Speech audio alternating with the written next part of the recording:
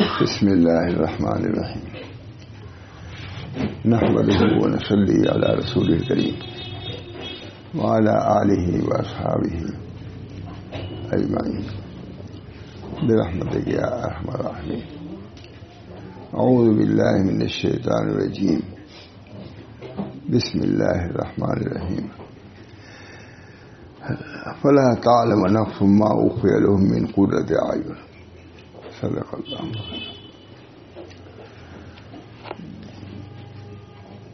لکھا ہے انہوں نے وہ اخیر میں جزاؤں کو لکھا ہے. اعمال کو بیان کرنے کے بعد جزاؤں کا تذکرہ کیا ہے کہ جو اس راہ میں رہتا ہے وہ چلتا ہے تو اللہ تعالیٰ اس کو 40 نعمتوں سے نوازتے ہیں، 20 دنیا میں اور 20 آخرت میں. اور خود مصنف امام غزالی لکھ رہے ہیں کہ میں اس کو کیا بیان کر سکتا ہوں، جو مجھے سمجھ میں آیا بیان کر دیا، ورنہ اس کو تو کوئی بیان ہی نہیں کر سکتا. کیسی نعمتیں ہیں. اسی کو پہلی آیت ہے فلا تعلم نفس، تم نہیں جانتے، کوئی نفس نہیں جانتا جو آنکھوں کی ٹھنڈک اللہ تعالیٰ نے عطا فرمائی. کیا کیا نعمتیں ہیں جنت میں، کوئی تصور بھی نہیں کر سکتا. اسی جنت کی نعمتوں کے لیے سر دھڑ کی بازی لگا دیا ہمارے مشائخ نے، علماء نے. آج خرافات میں، لغویات میں پڑے ہوئے ہیں. اگر وہاں کا تصور ہو جائے تو فضولیات سے آدمی کو نجات مل جائے. کچھ نہیں پتا، بیکار بحثیں ہوتی ہیں، بیکار بحثیں. ایک بحث یہ بھی ہوتی ہے، امام مولانا صاحب کہتے تھے کہ فلاں سلسلہ بالکل بیکار، اس کے بانی سید عبد القادر جیلانی کافر تھے، یہ بھی سلسلہ چلتا ہے. کوئی معین الدین چشتی کو کہتا ہے، میں نے کتنی بار سنا، لو جو اس سلسلے میں ان کا بھی یہ دستور رہتا ہے، ایک دوسرے کی مذمت، دوسرے کی توہین، دوسرے کی تذلیل، اس کی کہاں فرصت. تو اور ہی جگہ ہے. اس کے لیے تو آپ کو اپنے کو سپورٹ کرنا ہوگا. اللہ تعالیٰ ہم سب کو اس کی توفیق دے. فلا تعلم نفس ما اخفي لهم من قرة اعين. کوئی آدمی نہیں جانتا جو ان کے لیے آنکھوں کی ٹھنڈک سے پوشیدہ رکھا گیا ہے. کوئی نہیں جانتا کیا کیا وہاں ملے گا، کوئی تصور نہیں کرے. لا اذن سمعت، خود لکھا ہے خلق فیہا ما لا عین رأت ولا اذن سمعت ولا خطر علی قلب بشر. تو موقع سے لے خلق فیہا. پھر رسول اللہ صلی اللہ علیہ وسلم فرماتے ہیں، یہ تو اللہ نے فرمایا فلا تعلم. چونکہ کتاب ختم ہو رہی ہے نا، اعمال ختم ہو رہے ہیں، اجریہ کا بیان ہے، اتنا پہ جزاؤں کا بیان ہے. اللہ تعالی نے ارشاد فرمایا فلا تعلم نفس ما اخفي لهم. تم نہیں جانتے. میں نے لکھ دیا، مولانا تفسیر کی کتاب میں دیکھو لکھا ہے، آپ دیکھیے گا اس کو. لکھ دیتا ہوں جو کچھ لکھنا رہتا ہے، اور یہ نہیں دیکھا اچھا خراب نہیں دیکھتا کہ یہ لکھ دیا پڑھو. یہاں لکھ دیا کہ یہ تفصیل کی موقع نہیں ان کے ہے. میں نے لکھا تفسیر کی کتاب دیکھو، اور وہاں لازم حدیث کی کتاب ضرور پڑھو.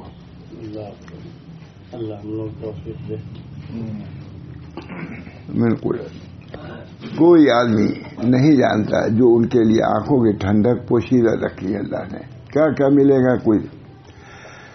اسی کو حضور صلی اللہ علیہ وسلم فرمایا، اس کی گویا کی تشریح ہے خلق فیہا ما لا عین رأت. یہ ہم لوگ نہیں سنتے، وہ تو اتنا سے جانتے ہیں، پڑھتے بھی ہیں، لیکن یہ نہیں جانتے تھے ابھی. یہ خلق فیہا ما لا عین رأت ولا اذن سمعت ولا خطر علی قلب بشر. اس میں ایسی چیزیں پیدا کی اللہ نے کہ آنکھوں نے دیکھا نہیں ہے، کانوں نے سنا نہیں ہے، اور یہ کان کیا قلب پر اس کا خطرہ بھی نہیں گزرا. یہ ہے جنت اس کے لیے، اللہ تعالیٰ کے لیے. لکھا شاہ ولی اللہ صاحب کا خطبہ ہے. مجھے تعجب ہے ان لوگوں پر جو جنت کے معتقد ہیں اور پھر بھی سو رہے ہیں یہ خطبے میں. دوزخ کا علم ہے اور اب بھی سو رہے ہیں، غافل ہے. یہ سب چیزیں مول صاحب آخرت کی چیزیں ہیں. جب تک یہ چیزیں پیش نظر نہیں رہیں گی، اصلاح ہوگی نہیں. اللہ نے کثرت سے جنت کا اور دوزخ کا ذکر فرمایا ہے. میں نے سنا ہے کئی مرتبہ حضرت محمد صاحب آبادی نے پوچھا حضرت سے، تھانوی سے، کہ حضرت جنت اور دوزخ کا ذکر تو بہت قرآن میں ہے، مولوی لوگ تو نہیں بیان کرتے. کہا ہاں بھائی بات تو ایسے ہی ہے. حضرت علی میاں تشریف لائے تھے، اسلام مسلمین کے جلسے میں جا رہے تھے. وہ سینکڑوں سال سے جلسہ اب بند ہو گیا. اور کہا مولانا نے علی میاں سے کہ آپ جنت اور دوزخ متعلق جا کے ذکر کیجیے، بیان کیجیے. کہا حضرت میرے پاس مواد ہی نہیں اس کا ہے، سامنے کی بات ہے. مولانا علی میاں نے کہا کہ میں حضرت اس کا تو مواد نہیں ہے میرے پاس، مجھے تقریر کرنے جا رہا ہوں. فوراً اٹھے حضرت، الماری کھولا، تمام جنت کی نعمتوں نے کی یہ ہے جنت کی کہ آیات یہ ہے، اسے بیان کیا حضرت نے. بڑے تھے، عمر میں بڑے تھے، اس کا حق بھی رکھتے تھے. مہاراج میں سے کہنا آسان تھا کہ آپ جا کر کے اس پر بیان کیجیے. اور انہوں نے بھی کہہ دیا کہ اس کا تو مواد ہی نہیں ہے میرے پاس. کہا میں لیتا ہوں. اٹھائے الماری سے نکالا، کھول کر اسی کتابیں رکھی، یہ آیتیں سنا دی، اس کی بیان کیا. کھلے کا پیا مالا عین رہت ولا اذن سمعت ولا خطرہ قلب بشر. اس میں وہ چیزیں پیدا کی گئی ہیں جو نہ کسی آنکھ نے دیکھی اور نہ کسی کان نے سنی اور نہ کسی انسان کی دل پر اس کا خطرہ گزرا. جزاؤں کو پیش نظر رکھنا اعمال میں مستعدی پیدا کرتا ہے. اسی وجہ سے شیخ عبدالحق دہلوی نے وزیر اعظم جو شاہجہاں کا تھا اس کو لکھا، اخلاص سے عمل کا خیال رکھو اور ظاہر و باقی میں یکسانیت پیدا کرو. وزیر اعظم کو لکھ رہا ہے، چوکیدار کو بھی نہیں لکھ سکتا آدمی. شیخ فرید ہے نا، شیخ فرید زبردست وزیر اعظم ظاہر و باطن میں یکسانیت پیدا کرو، اخلاص سے عمل کا خیال رکھو اور جزاؤں کو پیش نظر رکھو. کیا جزا ملے گی؟ جو کر رہے ہو نیک عمل کرو گی جزا ملے گی. بہت زیادہ فراخ دل شخص صاحب وزیر، اس کی خود مستقل سوال ہے شاید شیخ پر. اس میں وہ چیزیں پیدا کی گئی ہیں جو نہ کسی آنکھوں نے دیکھی اور نہ کسی کان نے سنی اور نہ کسی انسان کے دل پر اس کا گزر ہوا. مفسرین اس قول کے متعلق فرماتے ہیں نفذ البحر قبل ان تنفذ کلمات ربی. اتنا ہے کہ وہ ختم ہی نہیں ہو سکتی، کہ اس سے پہلے سمندر ختم ہو جائے لیکن میرے رب کے کلمات ختم نہیں ہو سکتے. سمندر یہ وہ کلمات ہیں جن کو اللہ تعالیٰ اہل جنت کے لیے جنت میں لطف اور مہربانی سے کہے گا. اللہ ایسی نعمتیں ہم نے رکھی ہیں اس میں. یہ وہ کلمات ہیں جن کو اللہ رب العزت نے اہل جنت کے لیے جنت میں لطف اور مہربانی سے کہے گا. اور جس کی یہ کیفیت ہو تو ہم اس کے ہزار حصے کو بھی کیوں کر پہنچ سکتے ہیں. جو اللہ بیان کرنے سے کہہ رہا ہے کہ ایسی ہیں تو ہم کیا سمجھ سکتے ہیں. جن کی یہ کیفیت ہو جنت کی تو ہم اس کے ہزار حصے کو بھی کیوں کر پہنچ سکتے ہیں کہ ہم انسان ہیں. جب رب یہ کہہ رہا ہے ہم نے ایسی چیزیں رکھی ہیں جو ایسا نہیں کر سکتے. یا اس کے علم کو مخلوق کیوں کر گھیر سکتی ہے؟ ہرگز نہیں، بلکہ ہمتیں جواب دی جاتی ہیں. کچھ نہیں سمجھ سکتے وہاں کی جزاؤں کو، جنت کو ہم بیان نہیں کر سکتے. کیا کہ نعمتیں ہم بیان نہیں کر سکتے.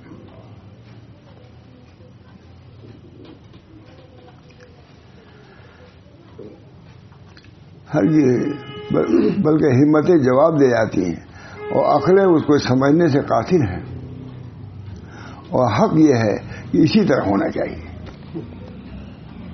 یہ کوئی مبالغہ نہیں ہے. بے شک اللہ کی نعمتیں ایسی ہیں جس کا تصور بھی نہیں کر سکتے اور بیان نہیں کر سکتا. اور بے شک کہتے ہیں اور عقلیں اس کو سمجھنے سے قاصر ہیں، اور حق یہ ہے کہ اسی طرح ہونا چاہیے، اور وہ غالب جاننے والے کی اس کے فضل عظیم کے تقاضے کے مطابق اور اس کے قدیم سخاوت کے معافی ایک آتا ہے جنت. اس کے کہتے ہیں اور غالب جاننے والے کی اور اس کے فضل عظیم کے تقاضے کے مطابق اور اس کے قدیم سخاوت کے موافق ایک آتا ہے جنت.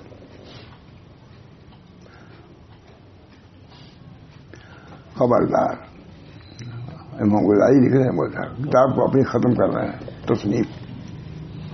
خبردار اس مطلوب عظیم کے لیے عمل کرنے والوں کو عمل کرنا چاہیے. اتنی بڑی چیز ہے تو عمل کرنا چاہیے.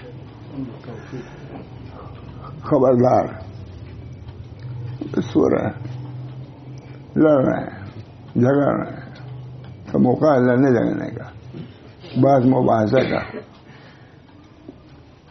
خبردار اس مطلوب عظیم کے لیے عمل کرنے والوں کو عمل کرنا چاہیے، اور کوشش کرنے والوں کو اپنی کوشش خرچ کرنا چاہیے. اتنی بڑی نعمت ہے تو اس کے لیے کچھ کرو. اللہ ہم سب کو توفیق.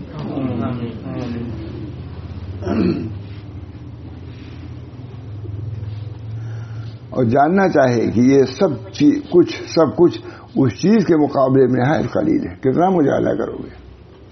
بس اللہ کے لطف و کرم کے امیدوار رہو، جتنا ہو سکے کرو گے، لیکن کافی نہ سمجھو اس کو. خود نبی اکرم صلی اللہ علیہ وسلم نے ارشاد فرمایا کہ میں بھی اپنے عمل سے جنت میں نہیں آؤں گا، اللہ کی رحمت سے جاؤں گا. عام بات فرمائی کہ کوئی شخص اپنے عمل سے جنت میں نہیں جائے گا. صحابہ نے عرض کیا یا رسول اللہ آپ بھی؟ فرمایا میں بھی. اللہ کی رحمت ہی ہوگی تو میں جنت. نبی کہہ رہا ہے، برگزیدہ نبی سید المرسلین والمرسلین، وہ کہہ رہا ہے آپ بھی اللہ کی رحمت ہی. کوئی شخص عمل سے نہیں جائے گا. نبی صلی اللہ علیہ وسلم. اللہ تعالیٰ ہر جگہ فرما رہے ہیں کہ عمل کرو، عمل سے جنت میں چلے جاؤ گے، ہے نا. پورا قرآن بھرا ہوا ہے یہ عمل کرو جنت. الا الذین آمنوا وعملوا الصالحات فلہم اجر غیر ممنون. عمل ہی پر تو سب ہے. اللہ تو یہ کہہ رہا ہے کہ عمل سے چھوٹے عمل کی بھی ہم قدر کریں گے، اس سے جنت میں بھیج دیں گے. نبی کہہ رہا ہے ہمارا عمل بھی کافی نہیں ہے جنت میں داخل ہونے کے لیے بغیر اللہ کی رحمت. یہ الگ الگ مضمون ہے، لیکن ہم نے تدبیر دیا کہ نہیں. ہزاروں دسیوں ہزار آدمی میں اس وقت وہ بھی موجود تھے. دیولا کے مولانا ابراہیم صاحب اس وقت تھے. صاحب آپ بہت بڑا مجمع یہ میں نے بیان کیا کہا، لیکن میں تسبیح کے دیتا ہوں کہ اللہ کے کلام میں، رسول کلام میں تفریق بہت ہے بھائی. خدا کہہ رہا ہے تم عمل سے جنت میں جاؤ گے، نبی کہہ رہا ہے کوئی عمل سے جنت میں نہیں جائے گا. فرق ہوا کہ نہیں؟ میں نے تسبیح اللہ کا شکر ہے دے ہزار دسیوں ہزار. میں نے کہا کہ اللہ شان ربوبیت سے کہہ رہا ہے کہ اے میرے بندو تم سبحان اللہ کہو گے اسی کے ذریعے جنت میں بھیج دوں گا میں. اور نبی کہہ رہا ہے کہ اگر پہاڑوں پر ہم عمل کریں تب بھی ہمارا عمل اس رائے رہی کہ جنت میں پہنچائے سوائے اللہ کی رحمت کے. اللہ شان ربوبیت سے بول رہا ہے اور نبی شان عبدیت سے بول رہا ہے، دونوں میں فرق دیا. پھر اس کے بعد مولانا نے مصابہ بھی کسی سے نہیں کیا. مولانا ابراہیم صاحب ہے بس اب اس کے بعد ختم. اتنی بڑی بات سن لیا ختم. کہ بس مولانا نے مصابہ کرو. خدا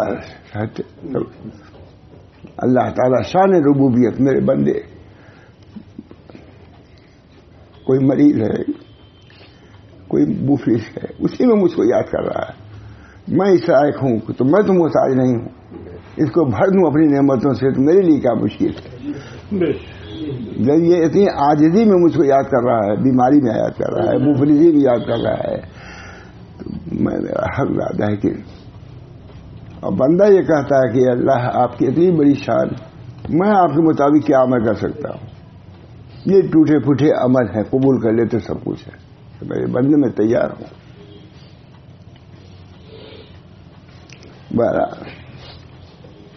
خبردار اس مطلوب عظیم کے لیے عمل کرنے والوں کو عمل کرنا چاہیے اور کوشش کرنے والوں کو اپنی کوشش خرچ کرنا چاہیے.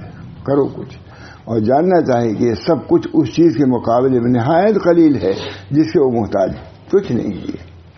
پہاڑوں عمل کرو تب بھی کچھ نہیں. نبی کی شان یہ تھی یہ جو کہہ رہے ہیں. اور جاننا چاہے کہ یہ سب کچھ اس چیز کے مقابلے میں نہایت قلیل ہے جس کے وہ محتاج ہیں اور جس کا وہ اس سے سوال کرتے ہیں اور جس کو مانگنے کے لیے وہ دست سوال دراز کرتے ہیں. معلوم ہونا چاہیے کہ بندے کے لیے 4 چیزیں نہایت ضروری ہیں. بندے کی علم، کچھ علم حاصل کرو، اللہ کا علم.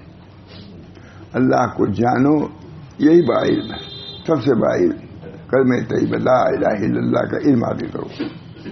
تمام علوم اسی کے اندر دائر ہیں. جب تم نے سمجھ لیا کوئی معبود نہیں سوا اللہ کے، یہ اتنا بڑا علم ہے کہ اسی علم کے برابر کوئی علم نہیں ہے. تمام علوم اسی علم کی طرف راجع ہیں.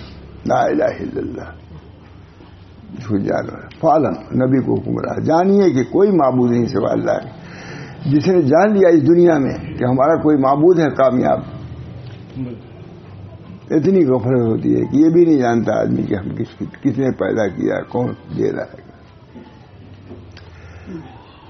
علم، عمل، اخلاص اور خوف پہلی کے ساتھ وہ راستے کو معلوم کرے گا. جب علم ہوگا تبھی تو راستے کو معلوم کرے گا. ورنہ ایک اندھا ہے. علم تو حاصل کرو کہ خدا کا ایک راستہ ہے جس پر ہم کو چلنا ہے، وہ علم سے حاصل ہوگا. پھر اس کے مطابق عمل کرے گا. جب اس کو علم ہوگا کہ یہ اتنی اہم چیز ہے تو اس پر عمل بھی کرے گا. ورنہ وہ روک دیا جائے گا. علم یا تو عمل کیوں نہیں کرتے؟ اللہ ہے تو اللہ کی طرف بڑھو. پھر عمل کو خالص کرے گا ورنہ نقصان اٹھائے گا. پھر عمل بھی اللہ کے لیے ہو. پھر وہ ہمیشہ آفات سے ڈرتا رہے گا. علم ہوگا تو آفات سے ڈرتا رہے گا. جب آفات سے ڈرے گا تو بچ جائے گا، محفوظ رہے گا. جب ڈرے ہی نہیں تو پھنس جائے گا، آفات کا شکار ہو جائے گا. یہاں تک کہ وہ امان حاصل کر لے. ورنہ دھوکہ میں پڑا ہوا ہے. دنیا میں سیدھے سچ کہا ہے تمام مخلوق مردہ ہے سوائے علماء کے. ان کو علم ہے وہ مردہ ہے. اور علماء بھی سوئے ہوئے ہیں سوائے ان لوگوں جو عمل کرتے ہیں. اور عمل کرنے والے بھی سوئے ہوئے دھوکے میں ہیں مگر اخلاص ان کے اندر ہے. اور تمام مخلصین بھی بہت خطرے پر ہے جس پر اللہ کا رحم ہو جائے. مخلص بھی ڈرتے ہیں. ڈر کہیں نہیں چھوٹے گا. علم، عمل، اخلاص سب کچھ ہے. والمخلصون علی خطیر عظیم پڑھا جاتا ہے نا. والمخلصون علی خطیر عظیم. مخلص بھی ڈرتے رہتے ہیں کیا ہوگا، اللہ ہی بہتر ہے. حدیثوں میں آتا ہے 27 صحابہ ایسے دیکھے گئے جو نفاق سے ڈرتے تھے. 27 یا جو بھی عدد ہو. اللہ میں کہتا ہوں 4 آدمیوں سے انتہائی تعجب ہے. ایک وہ عقل مند جو عالم نہ ہو، ان چیزوں کی معرفت کا اہتمام نہ کرتا. معلوم کرو کیسے چلنا ہے، راستہ معلوم کرو. سب سے پہلے راستے کا علم ہے تو عمل ہے. بہرحال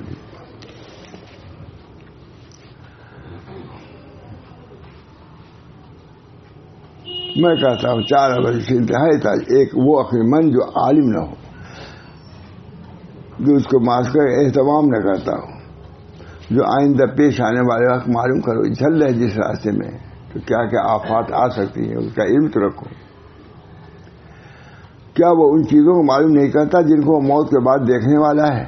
اس کو دلائل، عبرتوں، آیتوں کے سننے اور خیالات سے دل کو بے قراری اور نفس کے تصورات سے معلوم کرنا چاہیے. اللہ تعالیٰ فرماتے ہیں اولم ينظروا فی ملکوت السماوات والارض وما خلق اللہ من شیء. کیا وہ زمینوں آسمانوں کے بادشاہی اور جو چیزیں اللہ تعالیٰ نے پیدا کی ہیں اس میں غور نہیں کرتا؟ سوچو سب چیزیں کس نے پیدا کیا. اللہ تعالیٰ فرمایا اللہ یظن، یہ سوچو کیا وہ لوگ خیال نہیں کرتے کہ وہ بڑے دن کے لیے اٹھائے جائیں گے؟ تصور کرو کہ ہمیشہ نہیں رہنا یہاں. بس اتنا تو سوچو. کسی مطلب آیتیں کتنے لے آتے ہیں یہ حضرات، لکھتے جاتے ہیں آیتیں سامنے آتے ہیں. سب جسمان تک سب دیکھی بھاری چیز ہے. امام غزالی معمولی تھا. انبیاء اگر پیدا ہو تو یہ بھی نبیوں کا درجہ رکھتے امام غزالی کا.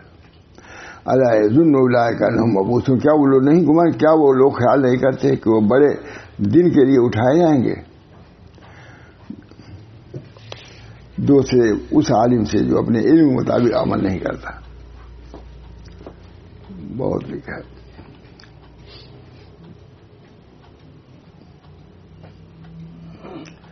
پھر قصہ مختصر، ان کی تفسیر وہ ہے جو رب العالمین نے اپنے کتاب عزیز میں فرما دیا ہے. افحسبتم انما خلقناکم عبثا وانکم الینا لا ترجعون، سب کا ہاتھ ہے یہ. کیا تم نے گمان کیا ہے کہ ہم نے تم کو عبث پیدا کیا ہے؟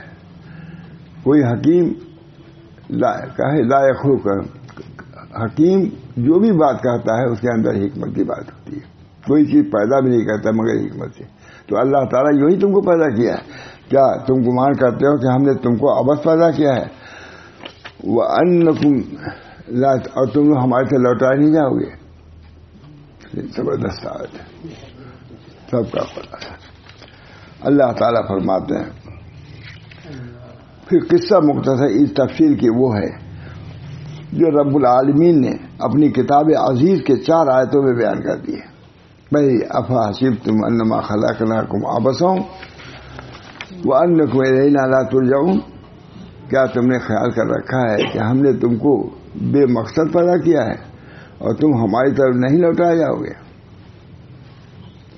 وَلَتَنظُرْ نَفْسٌ مَّا قَدَّمَتْ لِغَدٍ وَاتَّقُوا اللَّهَ إِنَّ اللَّهَ خَبِيرٌ بِمَا تَعْمَلُونَ. چاہیے کہ ہر آدمی اس پر غور کرے جو اس نے کل کے لیے بھیجا ہے، اور اللہ تعالیٰ سے ڈرو، بے شک اللہ تمہارے عملوں سے خبردار ہے. یہ آیتیں ہیں جو اصلاح کے لیے ابھارنے والی ہیں، بیدار کرنے والی ہیں. امام غزالی لکھ رہے ہیں 4.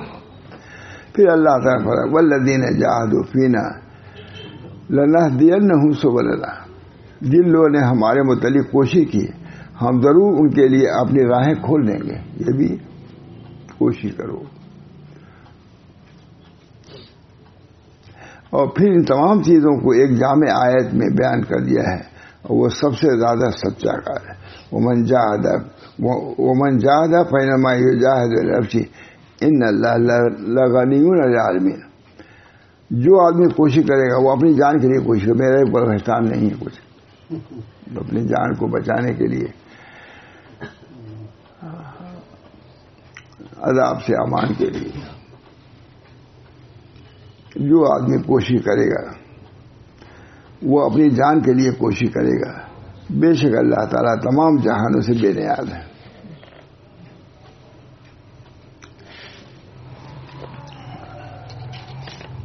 تھوڑا سا پڑھ لیا تھا، اب دعا کر رہے ہیں، اس کے بعد ختم کر لیا کتاب. وَنَحْنُ نَسْتَغْفِرُ اللَّهَ. بہت بول صاحب بس. وَنَحْنُ نَسْتَغْفِرُ اللَّهَ تَعَالَى مِنْ كُلِّ مَا زَلَّ بِهِ الْقَلَمُ وَطَغَى بِهِ الْقَلَمُ وَنَسْتَغْفِرُهُ مِنْ كُلِّ مَا قَبِلَ الَّتِي لَا تُوَافِقُ أَعْمَالَنَا. پہلی جملہ سنیے کہ رحمدہ نحن نستغفر اللہ من کل ما زل به قدم. ہم ان تمام چیزوں سے پناہ مانگتے ہیں جس میں قدم پھسل چکے ہیں. وہ تغاب قلم، اور قلم نے تجاوز کیا، قدم بھی پھسل گیا اور قلم بھی ٹوٹ گیا. ان سب سے ہم پناہ مانگتے ہیں. یہ قدم سے اگر ہماری لگی اس کو بھی ماں، اور قلم سے بھی، یہ نہیں جو چاہو لکھ لیا بس ٹھیک ہو گیا. قلم محفوظ نہیں. مجھے ہمارے حضرت کہتے تھے قلم محفوظ نہیں. جہاں ذرا سا چیز ہوئی فوراً قلم چلتا ہے ان لوگوں کا. ان لوگوں سے ہو جائیے. آج میں دیکھ رہا ہوں قدم سے زیادہ قلم چل رہی ہے. امام غزالی لکھ رہے ہیں وَنَحْنُ نَسْتَغْفِرُ اللَّهَ مِنْ كُلِّ مَا ذَلَّ بِهِ الْقَدَمُ وَطَغَى بِهِ الْقَلَمُ. میں کہتا ہوں عربی پڑھے تو کچھ کچھ سب لوگ سمجھ لیتے ہیں. انگریزی کچھ نہیں سمجھے گا آدمی. پڑھ لیا انگریزی ہم کچھ نہیں سمجھیں. اور عربی ایسی چیز ہے کہ ظاہر کچھ سمجھ، قلم سمجھ جائے گی نہیں، اب قدم سمجھ جائے گی نہیں.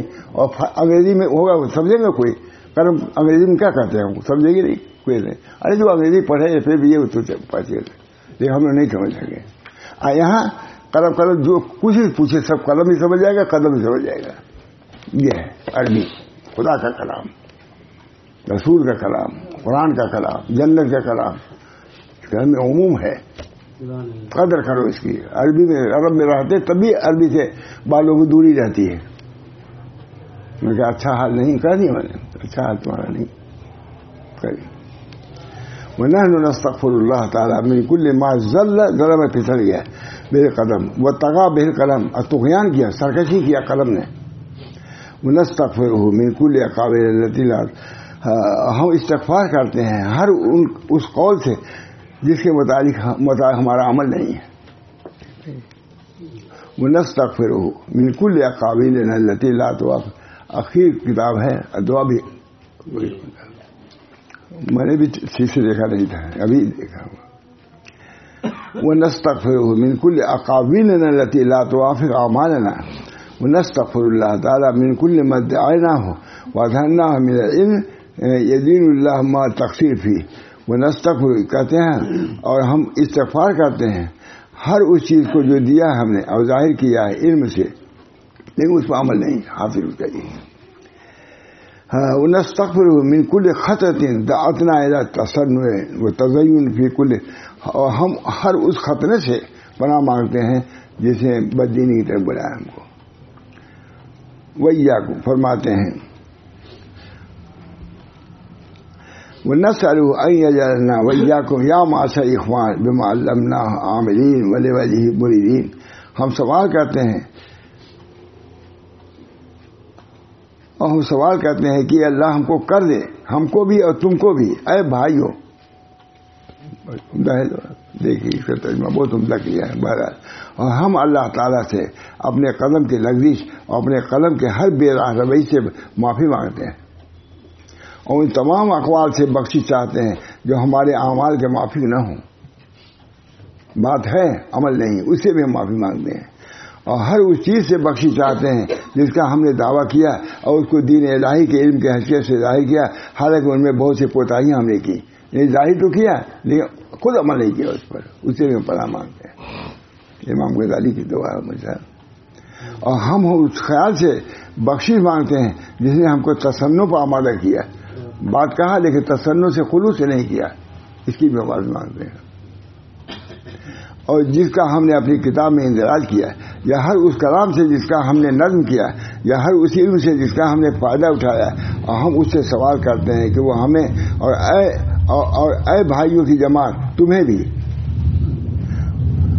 اور ہم اس سے سوال کرتے ہیں وہ ہمیں اور اے بھائیوں کی جماعت تمہیں بھی ہمارے علم کے مطابق عمل کرنے کی توفیق بخشے، اور ہم خالص اس کی رضامندی چاہیں.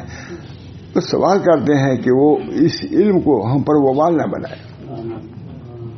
علم ہے اور اس نیکیوں کے ترازو میں رکھے جبکہ ہمارے اعمال ہماری طرف واپس کر دیے جائیں گے. ہمارے عمل کو ترازو میں ہمارے رکھ دیں، نہیں لائق ہے تب بھی رکھ دیجیے تاکہ بھاری ہو جائے، وزن ہو جائے. یقیناً بڑا سخی و کریم ہے، بہت عمدہ. قال الشیخ رضی اللہ عنہ فہذا ما اردنا ان نذکر فی شرح کیفیت سلوک طریق الاخرہ.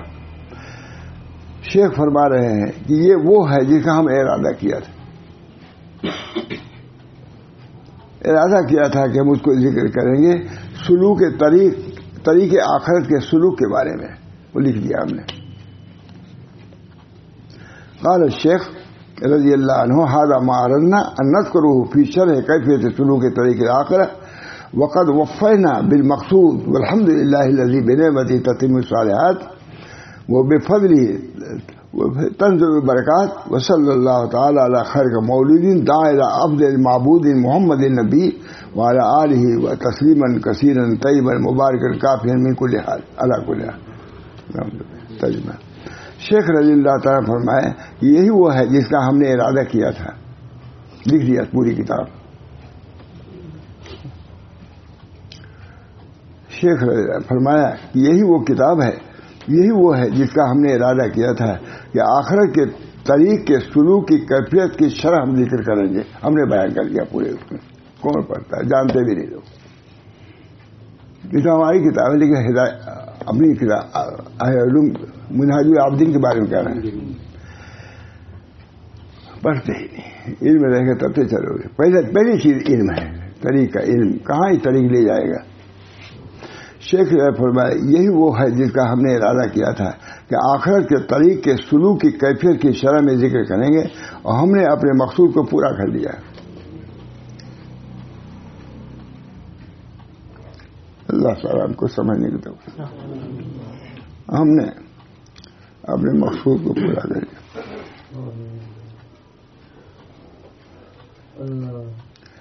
اور ہم تمام تعریفیں اس اللہ کے لیے ہیں اور تمام تعریفیں اس اللہ کے لیے ہیں جس کے احسان سے نیکیاں پوری ہوتی ہیں. نیکی کر نہیں سکتا سوال. اور جس کے فضل سے برکتیں نازل ہوتی ہیں. یعنی آپ کے فضل ہی سے کتاب تیار ہوئی. اللہ تعالیٰ اپنی بہترین مخلوق پر ہر حال میں رحمتیں نازل فرمائے. اللہ تعالیٰ اپنی بہترین یعنی بہترین امتی ہے اس وجہ سے فرما رہے ہیں. اور اللہ تعالیٰ اپنی بہترین مخلوق پر ہر حال میں رحمتیں نازل فرمائے جسے افضل معبود کی طرف دعوت دی. افضل معبود خدا. اللہ تعالیٰ اپنی بہترین مخلوق پر ہر حال میں رحمتیں نازل فرمائے جسے افضل معبود کی طرف دعوت دی یعنی محمد صلی اللہ علیہ وسلم نبی پر. وہ اس شخص پر نازل اور ان کے آل پر اور سلامتی نازل فرمائے بہت زیادہ اور پاکیزہ اور برکت والی. ختم کتاب ختم ہو گئی.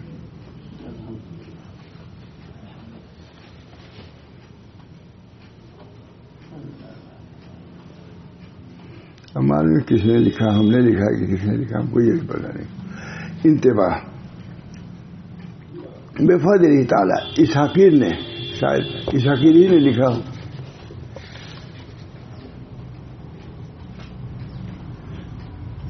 اس حقیر نے طریقت کے وصول کی تبیین اور تزکیہ نفوس کے قواعد اور اس کے آداب و احکام کی توضیح اور تشریح کا قصد ارادہ کیا تھا.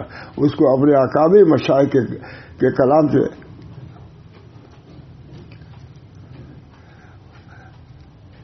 پورا کرنے کے اللہ نے توفیق دی.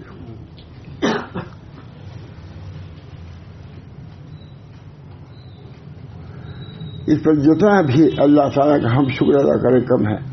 اللہ عز و جل اپنے فضل و کرم سے مزید ایسے دینی و علمی کام کرنے کی توفیق مرحمت فرمائے. مجھے نہیں معلوم میں نے لکھا یہ بھی یاد ہے.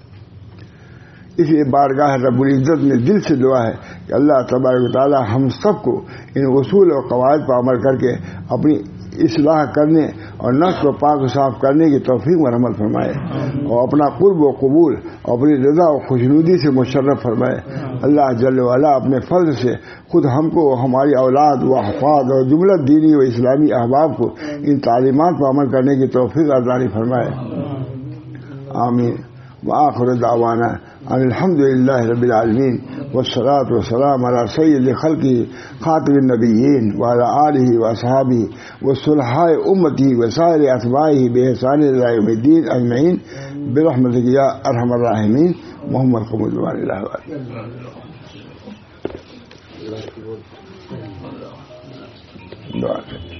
دعا تو ہی اللہ تعالیٰ ان دعاؤں کو قبول فرمائے.